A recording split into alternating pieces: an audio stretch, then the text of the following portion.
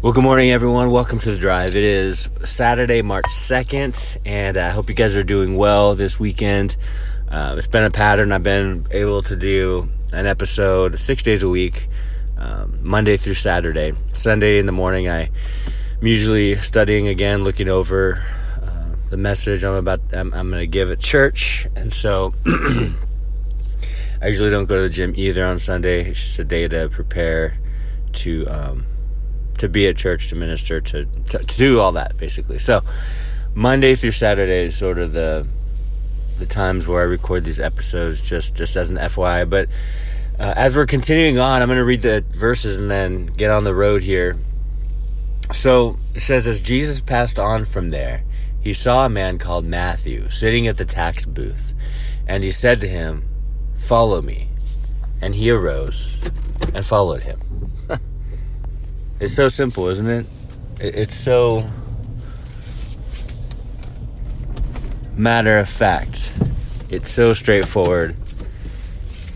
And it all happens so fast. There's a few things I just want to point out. Number one, Jesus didn't have to convince Matthew, the tax collector. He didn't have to say, you know what, here's why you should follow me. Number one, no. Number two, I'm the Messiah. Number three, you'll be saved. Number four, you know what I'm saying? Like, he didn't give him a list. He didn't attempt to sell himself to Matthew so Matthew would believe. Most believe at this point Matthew was already ready. He just needed to be asked. He was in a profession that, as a Jew, he was in a profession that he would have been hated and despised by his own people. He was the one that enforced the Roman tax, so he was seen as a scoundrel, as a rip-off artist, as a fill in the blank. He wasn't well loved, and he wasn't even liked. And so this would have been a tough profession to have, but he made money. He did well monetarily. Yet most believe that his relationships were non-existent because no one would have wanted to associate with him. Jesus often calls those who, whether it's feel alone, or they're outcasts, or they're scum of society, according to society. They're a curse on the culture. They're people who no one wants to even get close to. And then Jesus comes on the scene and then just blows all that up. Like, he meets with the woman at the well. He confronts the adulterous woman. Actually, the religious leaders tested him. But he made the religious leaders feel convicted, instead of the adulterous woman. I mean, it was radical, all of the actions that Jesus took. And it's amazing those who he came for. All he had to say to Matthew was, "Follow me." That's it. It's so simple. I believe, and of course he was choosing his disciples. We know he prayed all night, and then that's when he chose the disciples the next morning. But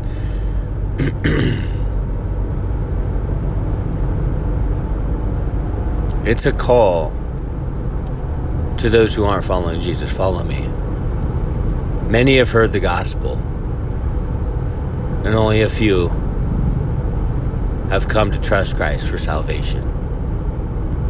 There's many things that can hinder a person coming to Christ. Most of them untrue. Oh, my life will change and it'll be worse. No.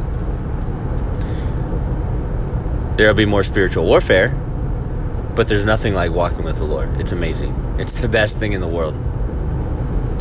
And those of us, and I think, pretty sure most of you listening, have a walk with Christ. You believe you're following him.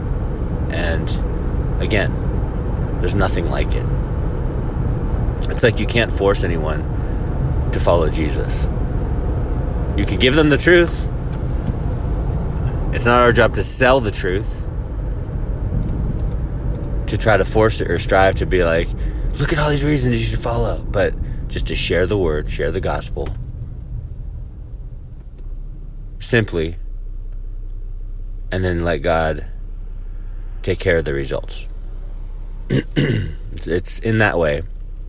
It's simple. And so Matthew was ready. Follow me. He got up. He left his profession. In other words, he left the money that he was making.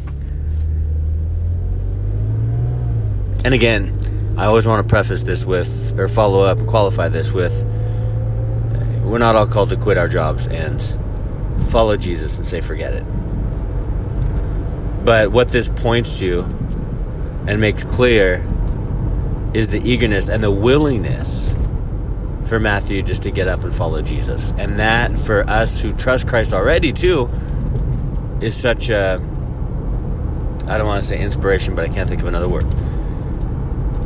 A willingness, an eagerness, an expectancy, being on the edge of your seat, ready just to follow Jesus in wherever he leads and whatever he leads us to do.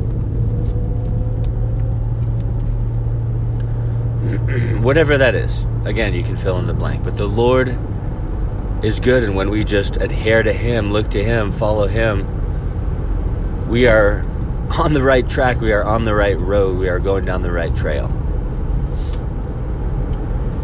And so I would just say, let's not lose our eagerness to follow Jesus. Let's continue to stay expectant for what he's going to do. Let's be willing to adhere to whatever the call is in our lives from season to season. Amen. Well, hey, God bless you guys. Love you guys, praying for you guys, and I hope you have an amazing Saturday. Talk to you soon. Talk to you on Monday.